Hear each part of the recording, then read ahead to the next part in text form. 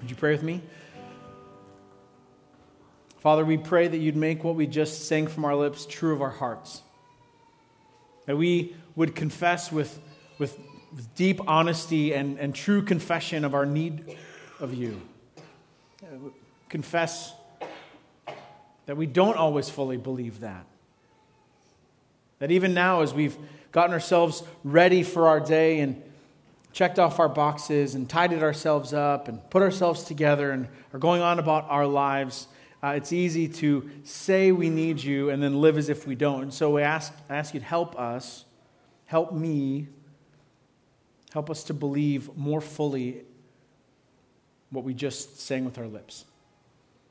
And would you meet us in our place of need? Speak to us through your word by your Holy Spirit. Encourage us, teach us, and build us up through your word, even this morning. We thank you for the privilege to gather here like this.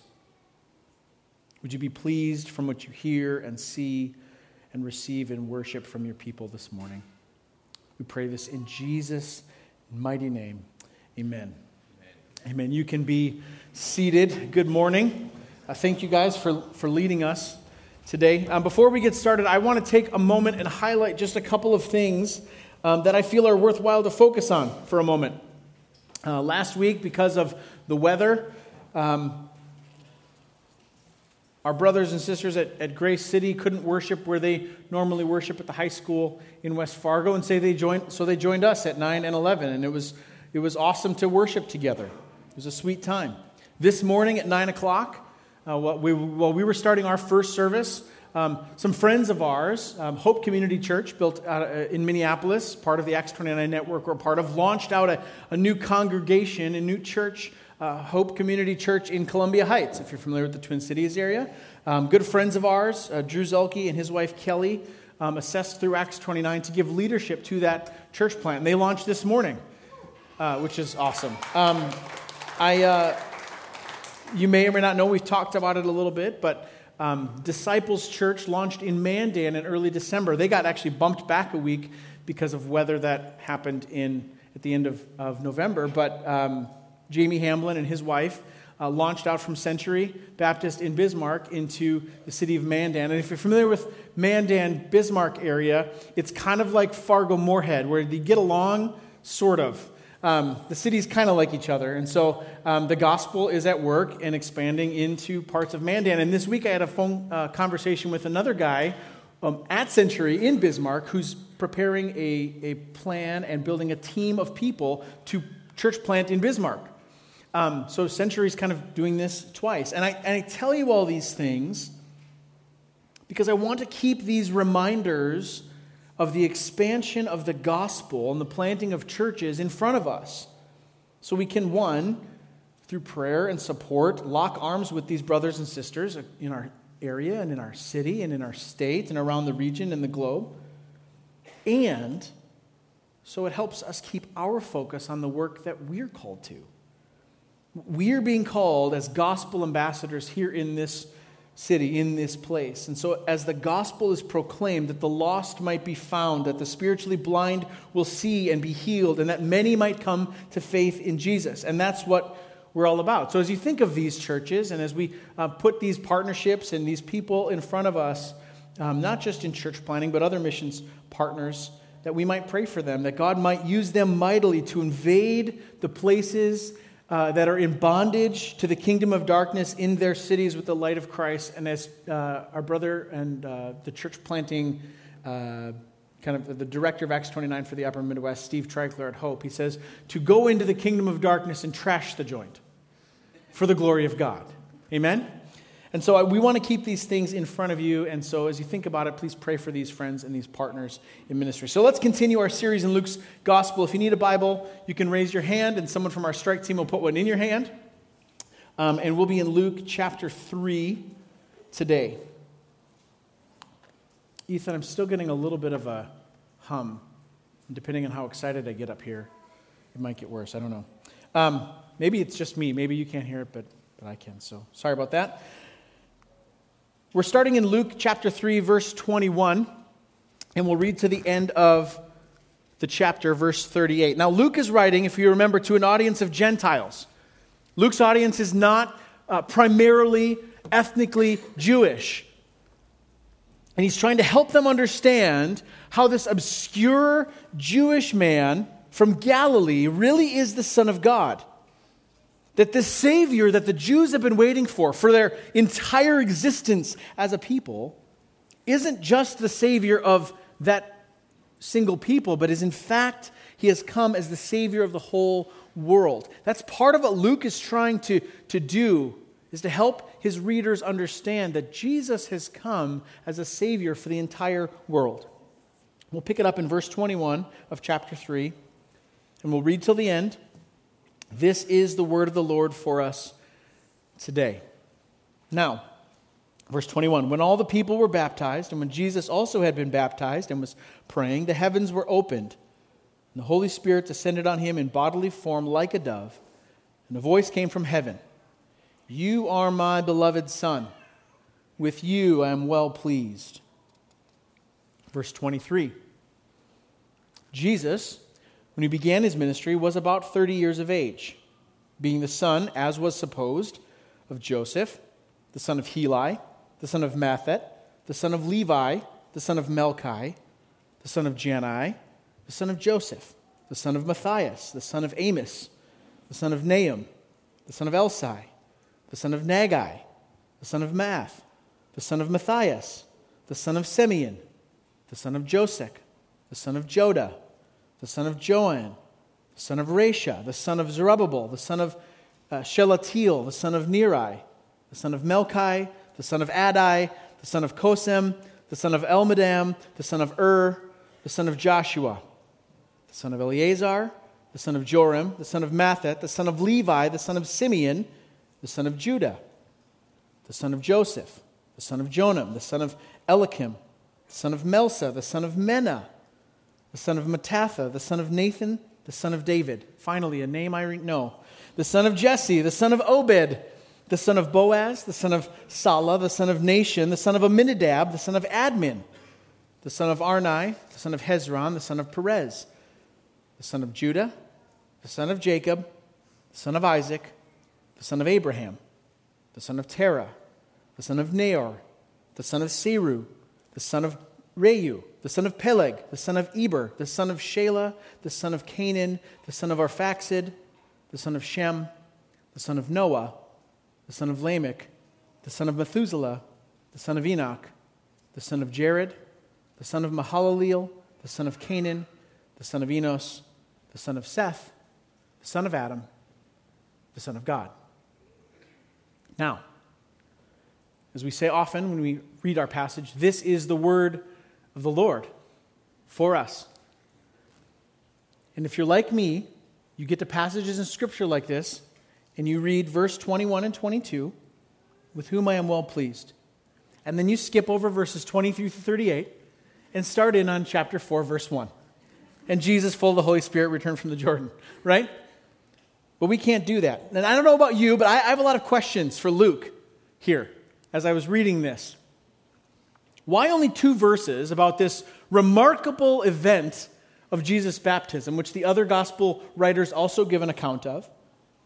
Only 2 verses. He doesn't give a lot of detail. And then 16 verses of a list of names right here at this part of the story. Why did we read last week about the end, basically the end of John's ministry? He preached the gospel of repentance, or the message of repentance for the forgiveness of sins, and that got him thrown in prison, period. And Luke goes, and by the way, he also baptized Jesus. So why the back and forth? And why is this genealogy here and not at the beginning of the book of Luke, like Matthew's genealogy is? And what are we supposed to take away from these 16 verses full of names that I may or may not have pronounced correctly, but you don't know any better? I was told, just say them with confidence and everyone will be fine. So there you go. Some of you are like, I know he mispronounced this one or that one. If you can email Devin at rivercityfargo.org. Tell Devin that Jake mispronounced them. No, it's fine. But what are we supposed to learn from these 16 verses in Jesus' human family tree? See, one of the reasons we're studying Luke is because Jesus' mission is so clear in Luke's gospel. He's coming to save sinners. He is legitimately seeking out those who are lost to invite them with him, to invite them into the kingdom of God. And this is good news for us because it's a reminder for us that, like the hymn, Amazing Grace, I was once lost, but now I'm found. I once was blind, but now I see. We can participate. It's good.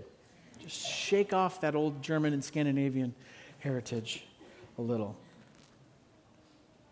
Right? It's good to consider and remember that reality. And it's good to consider our purpose then as followers of Jesus. That if this is Jesus' mission and he's called us as his disciples, then we too join him on his mission to go to others who are lost, who are in need of finding, who are hurting, in need of healing. Jesus works through his church and by his Spirit to bring many sons and daughters into the kingdom. So what I hope we can see in this passage over just these next few minutes is that the eternal, uncreated Son of God is humbling himself and identifying with us, humans, sinful and needy, frail and broken, so that he might save us. And that we'll see how that isn't just generically for humanity, but is personal for each of us. So this is what I hope we find when we look at this passage, or the framework that we're looking at it in. As the Son of Man, Jesus enters into our humanity to redeem us, and as the Son of God, Jesus has the power to restore what's been broken. And I think we see this both in the genealogy and in the baptism. So let's look at the first part together, verses 21 and 22. Now, when all the people were baptized, and when Jesus also had been baptized and was praying, the heavens were opened, the Holy Spirit descended on him in bodily form like a dove, and a voice came from heaven, "You are my beloved Son. With you I am well pleased." See, all through Luke's gospel so far, we've seen this back and forth between John and Jesus, or at least the stories about them. We read about the miraculous conception of John the Baptist to old and infertile parents. And then we read about the more miraculous conception of Jesus to a virgin. We read the prophecy about how John's going to be great before God and is going to do mighty things in ushering in the coming Messiah. And then we read the prophecy of Jesus given to Mary and then through Anna and Simeon of the greater ministry that Jesus has compared to John's. And then we see the celebration around the birth of John, the family and the people gathering together and friends to celebrate this miraculous thing. And Zechariah finally gets to speak again and everything's great. And then we read, and we read at Christmas, the amazingly better and greater celebration of the birth of Christ that involved not just random shepherds on a nearby hillside, but a host of angels lighting up the night sky to sing glory to God. The greater celebration. The ministry of John was one who would prepare the way, and Jesus was that greater one to come to show the way. He was the promised Messiah. And Luke goes so far as to essentially wrap up John's ministry in verses 18 through 20, like we said, and he kind of closes it up and says, and John said some stuff to Herod that got him in trouble because he told him to repent because he was living in sin, and Herod didn't like that and threw him in prison. And by the way, Jesus also was baptized by John. It's kind of how Luke frames it. And I think in part Luke is reminding us that although John and Jesus are connected, to not make more of the connection than is necessary. I'm a big fan of Venn diagrams. I like it when you take one thing, you take another thing, and you find out where they overlap. Right? Venn diagram, you with me? Different color in the middle. Right? It's a very great visual aid for people like me. And I think what part of what Luke's doing here is say, there's a Venn diagram, there's a connection point between John and Jesus, but let's not make more of it than what it is. It's really about Jesus. Even all the good things about John are kind of pointing to the better, that is Jesus. See, and even here, John's baptism, all the people that were being baptized by John were being baptized for repentance. They were being called to repent. It was for those who recognized that they were sinners, that they had a problem, they were in need of a Savior. And that's why Jesus' baptism is significant. But not because what it says about John's ministry, but what it says about Jesus' ministry. See, Luke doesn't go into all the other details that some of the other gospel writers do, and I'd encourage you to go read Matthew's account and just to see the side-by-side comparison. But Luke tells us that sometime after John had been baptizing a while, he uses when all others had been baptized. That not that necessarily every other person, that no one ever got baptized again afterwards. But what he's saying is that this has been going on for a while. John's ministry is well known. And after many had already been baptized, Jesus too comes to John, steps down into the waters of the Jordan to be baptized. And this is significant because remember, John was calling men and women to repent of their sins, commit themselves to following God. And Jesus, as we already know, had no sin to repent of. If there was one person who didn't need to be baptized, it was Jesus. John says so as much in the other gospel accounts, like, wait a minute here. You should be baptizing me. This is not how this should go. And Jesus says, no, it's right that you baptize me. See, going under the water was a picture of God's judgment. It was aligning ourselves or aligning yourself, if you were being baptized by John, of the just punishment for your sin to be paid, the judgment of God. And then coming up out of the water was the reality of the life, in this case with John, of the commitment we now live to follow him. But what judgment should fall upon Jesus? He had no sin to be baptized for, to repent of. And that's our first discovery, I think, from this passage, that Jesus identifies with sinners. Only sinners need forgiveness. Only sinners need to repent. Only sinners need to be baptized in this case, according to John. And we understand that when we talk about the cross, right? In a few weeks, we'll get closer and closer to Easter. And I say a few weeks because I want winter to be over. And but we think about that when we get to the cross. It's easy for us to see the exchange. We sing the songs and we recognize my sin on him on the cross. We see the exchange. Christ, the perfect one, exchanging his perfection for my imperfection, his righteousness for my unrighteousness, his death for my life. The thief on the cross says as much. We've broken up Luke into 5 years of sermons, basically, every spring, taking on another chunk of Luke. So we won't get to Luke 23 unless the Lord returns before then, like sometime in 2024 or something. But let's just say we'll jump ahead here a second. In Luke 23, Jesus is on the cross and there's thieves on either side of him. And one of them says, if you really are the Son of God, just get us down from here. And the other thief says, are you crazy? We deserve this. We did the bad things. This is our punishment. But this Jesus guy, he's innocent. He gets it. There's nothing that Jesus deserves. He doesn't deserve what he's getting. And he leans to Jesus and says, remember me when you come into your kingdom. And Jesus' response is beautiful. Today you will be with me in paradise. He gets it. We get it. We see the exchange on the cross. But that exchange on the cross started long before the cross. It started before Jesus was arrested, before he ate the Passover meal with his disciples, before he healed one pair of blind eyes or made one pair of legs walk again. It started when he was born. He wrapped himself in human flesh. The glorious and eternal Son of God humbled himself by taking on a human nature and being born a poor virgin and living in virtual obscurity in the backwater town of Nazareth for 30 years. And his ministry, his purpose in coming, was initiated here in the waters of baptism. Jesus, who had already humbled himself by becoming man, was intentionally identifying with sinners. He was willingly being counted among sinners. Think about that for a second. It started here. I'm willing, the perfect and eternal Son of God, fully man, glorious and righteous. I'm willing to be associated with sinners. And it starts here in baptism. As Mitch preached 2 weeks ago, we should be careful not to miss this full humanity of Jesus. Humanity's in need of redemption. Humanity's broken. And Jesus is going all the way to wrap himself, not just in human flesh, but in all of our human condition so that he might redeem this broken humanity. And then Luke moves quickly. At the end of verse 21, tells us that sometime during the baptism, Jesus was praying. Luke's the only one who highlights the fact that Jesus was praying here. And Luke does that a lot in his gospel, as we'll read as we go.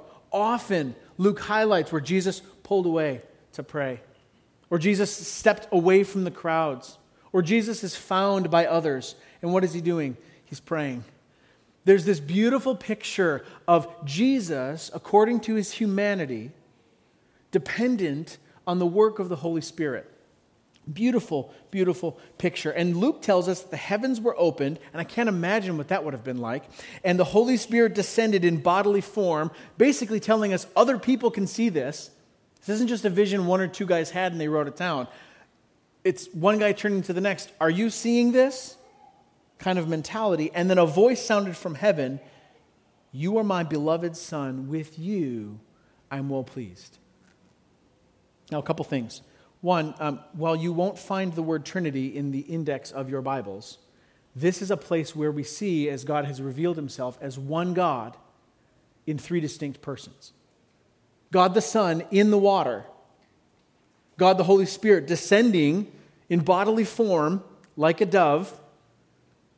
And the voice of God the Father, who dwells in unapproachable light, coming down through this crack somehow in the heavens to speak. So that's cool.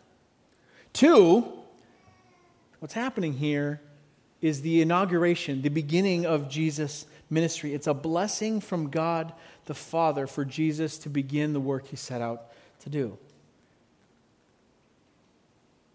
Jesus' ministry starts with baptism and ends with death and resurrection.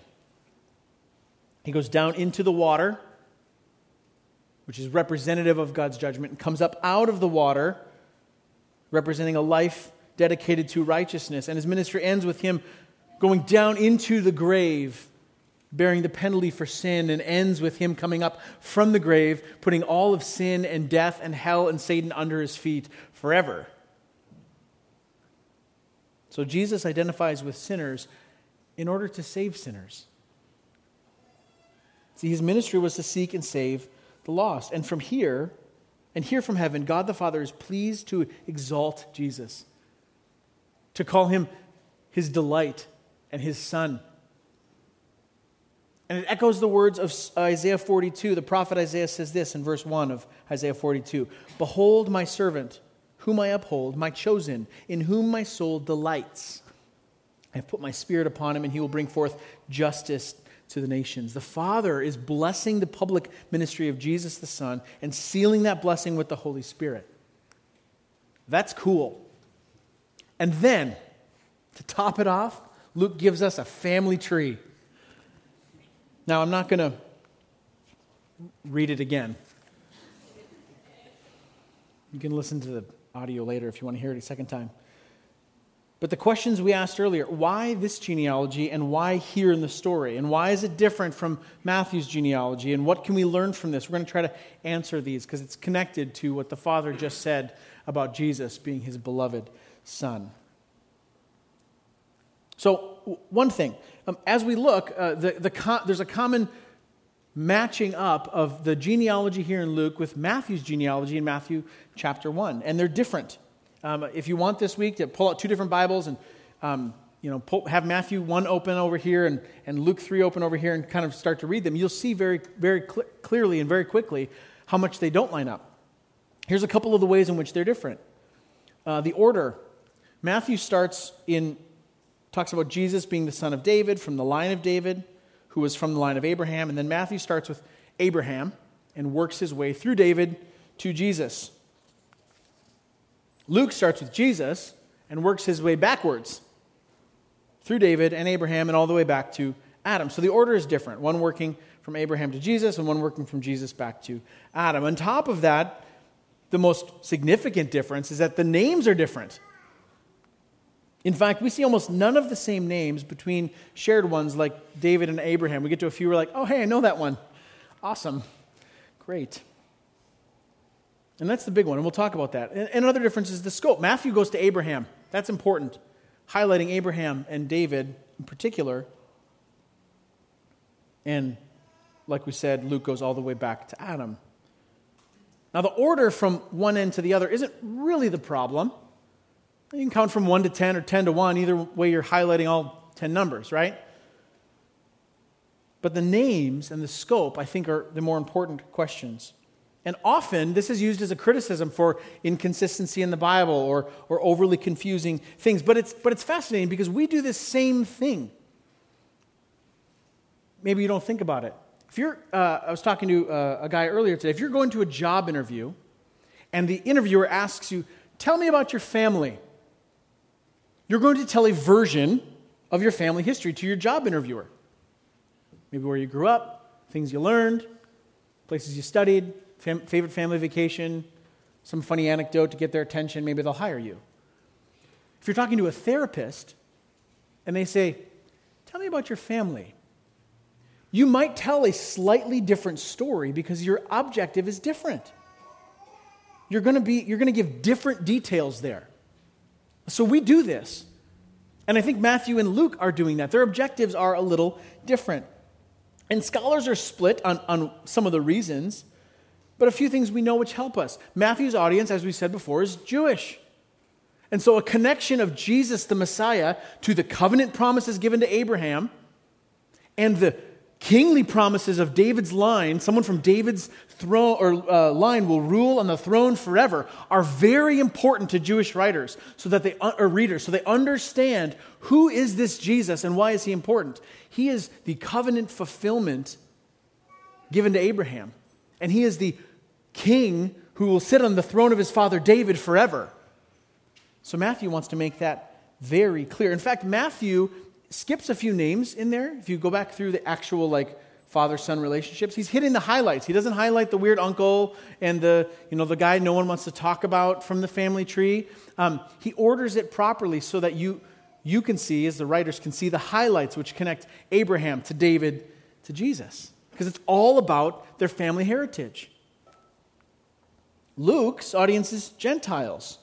They have no personal connection to the covenant promises made to Abraham. And so, at least not at first glance. And so, biblical scholars have said, well, here's a couple reasons why Luke's might be different. And there's two. One is that Luke might be following the family line of Mary. She was also from the line of David. And so perhaps Luke is following Mary's line. That would have been a little obscure and kind of unheard of in an ancient Near East culture to follow the family line of the mother, but it's possible. Luke highlights a lot of Mary's involvement here at the beginning, so it's possible. And Luke even says, Jesus was the son of Joseph, as was supposed. Basically making note, we know he was born of a virgin. I told you that a couple chapters ago. So it's possible that Heli was the father of Mary. And Luke, to emphasize the role of Mary in the life of Jesus, traces Jesus' biological line back through her to David, where it converges with the other list. That's an option. The other is that Luke is following a biological line, while Matthew is following more of a royal line. See, we as Americans have this bizarre fascination with the British royal family. It's funny, go to the grocery store and just take a passing glance at the stupid magazines that sit by the overpriced soda pop and gum. How many of them have Prince Harry on it right now? All of them. Who cares, right? We have this weird fascination. But part of the fascination we have is because we don't have a monarchy. We dealt with monarchy in 1776, right? I actually got a similar woo last time too. Someone should check on those guys. No, I'm just kidding. It's that's not we don't have a context for that. And so we're fascinated by this royal family thing culturally, which is kind of weird. But we miss some things. We don't understand monarchies. For example, Matthew is tracing the line. You'll notice he says the son of David was Solomon. That's what Matthew kind of makes the connection to, which is true. Solomon was king. Luke uses the name Nathan, a different son of David, who, as far as we know, never took the throne. So what are we to make of this? See, they could both be accurate. They're both from the line of David. Because here's how it works. Here's your brief primer on monarchies. Solomon has a son. The moment Solomon has a son, that son is heir to the throne. Nathan, second son, all of a sudden, out, not even a chance. Like if Solomon never has a son and then something, Shakespearean would happen to him and he should die, maybe the other son gets to go in there. But the reality is the moment Solomon has a son, Nathan becomes a secondary line and any other brothers he might have. But somewhere down the line, it's possible that one of Solomon's descendants failed to have a son. And so the royal line would then move over to the line of the next available male heir, which could have been Nathan's line. So one might be following the royal line as is listed in Kings, and one might be following the biological line that works its way back to David. So while the crown may have passed to Solomon eventually, it may have ended up on the head of a descendant of Nathan. Either way, it helps us with the supposed problem of inconsistency in the text. Genealogies, depending on their purpose, do this sort of thing. So they're not the same, but they're not necessarily trying to be the same. So which one of those two options is more likely? Quite frankly, I don't care. I tend to lean toward the second one, but at the end of the day, I don't think it matters. So you can wrestle with that. I'll post some resources that I think are helpful. You can look those up and make a decision for yourself. I don't think it's worth splitting hairs over. I think the more important thing about the genealogy, more so than the order, more so than the names, is actually the scope. It's the fact that Luke goes all the way back to Adam. And the reason that he puts it right here, between his baptism and what we'll read next week in Jesus' temptation in the wilderness. See, Luke is helping us see that Jesus is identifying with us, with our human condition, by going down into the waters of baptism, and is reminding us of how we, humans, got into this problem of sin and our need of redemption in the first place. He goes back to the beginning. Jesus came as a son of man, as a son of Adam, to restore what the first Adam lost. So when Luke says Adam, a son of God, he's speaking of the unique created position of Adam. And in the waters of baptism, when the voice from heaven says, "This is my son," that one I'm not pleased with. This one I'm pleased with. It's okay, it's funny.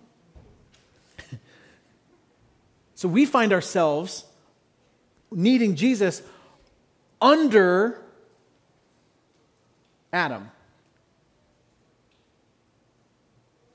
And in Christ, we find ourselves now under the beloved Son. See, the only thing, if you go back to Genesis 1 and 2, God created Adam in his own image, unique among creation. And the only thing not good about God's creation of Adam was that he was alone. And all the men in the room said, "Amen." And so God made Eve. Thank you for following me there, some of you. God made Eve from Adam's side. And together they more fully imaged God. And at the end of that day, God said it was very good. And in Genesis chapter 3, we see Adam and Eve tempted by Satan. And we'll see the parallels next week in the temptation of Jesus. They were enticed. The lust of the flesh. They desired this thing that they know they should not have. It looked good to their eyes. Their eyes were deceived. And they said, well, it looked good. And pride took over. And they said, we're going to take hold of this even though we're not supposed to. And they failed. They fail. And I think Luke puts this genealogy here, tracing Jesus back to Adam, to highlight that Jesus, who identifies with sinners by being baptized himself for repentance, is being commissioned by God the Father for this work. This one, who can trace his humanity all the way back to the place where it went wrong, is coming to right all those wrongs. Where Adam failed, Jesus will not fail. And this is for all the people who are cursed under Adam, and that's you. and that's me. This is where the gospel kind of starts to spring up from the ground in Luke. Jesus came for sinners, and that's you and me, not to condemn us, but to condemn the sin and redeem us. And he didn't just come to redeem humanity generically, but he came to redeem you. You. You are the one lost in need of finding. He's called you from death to life. He's granted you forgiveness. He's brought healing and has set you forward with purpose to share the hope you have with others. Does that resonate with you? Or do you, like me, tend to default to just the generic redemption of Jesus, but struggle to see it personally, real time, every day? How might you see yourself differently if you no longer traced your spiritual family tree to Adam and your condition of being broken, but instead traced your spiritual line to Jesus, the Redeemer? No longer under the curse of Adam, but under the blessing of Christ. So that in Christ, by faith, when the Father says, "This is my Son with whom I'm well pleased," we recognize that despite of our frailties and our sin, we are wrapped up underneath that. And so the Father, looking at Christ, looks at you and says, "I'm pleased with you because of Christ." See, that's the heart of Jesus' ministry. When he's tempted by Satan in chapter 4, which we'll read next week, when he overcomes that temptation, when we see him call out to a bunch of random, unexpected, nobody fishermen and tells them to leave what they're doing and come and follow him, that he's going to literally reorient the rest of their lives. When he preaches to anyone who will listen that the kingdom of God is near. When he heals many and proclaims blessing on the poor and the needy. When he humbles himself to death on a cross. Maybe we can remember that we are wrapped up in all that is Christ's life. Jesus identifies with us in order to save us. He identifies with you in order to save you. So in just a moment, we're going to keep singing. And there's this wondrous mystery that Christ took on flesh to ransom us. That although there was not a trace of stain or sin in him, that he's the true and better Adam. And in our place, ruined sinners that we are, he hung on a cross to secure our redemption. Like victory for us is his death. And unable to be held by the grave, he rose again. And we who believe in Christ take hold of the life of Christ by faith. That we are delivered from the domain of darkness. And we hold on to the promise of full deliverance yet to come. That is true for us now. In our failings, and in our frailty, and in our weakness. We have been delivered. We live in a new kingdom. And we know that will be like the doors will be blown off our understanding of that kingdom in the life to come. That's what's being inaugurated here as Jesus goes down into the waters of baptism. He has already stepped into humanity, and now he's showing us how he's identifying with us so that he might save us. This is him ushering in redemption. And it starts here with him saying, "I'm identifying with you so that you might be saved." Would you pray with me? Father, thank you that at the right time, when we were still lost and blind and enemies, at the right time, you came to save those who were not seeking you. That you confound our own wisdom. That you do what seems foolish in our eyes, taking the spot of lowliness and humility in order to bring about glory in yourself that we can't even comprehend. Would you encourage our hearts even now, to see with fresh eyes the beauty of your salvation? Would you remind us that we were once blind, and now, by your grace and your mercy, we can see? Would you encourage our hearts as we come to the table that this expression of praise, as we partake in the bread and the cup, would be a powerful, shared, and personal declaration of worship that Christ has died for me. We are no longer under the weight and the bondage and the curse of Adam. But we can live free and redeemed under the blessing of Jesus.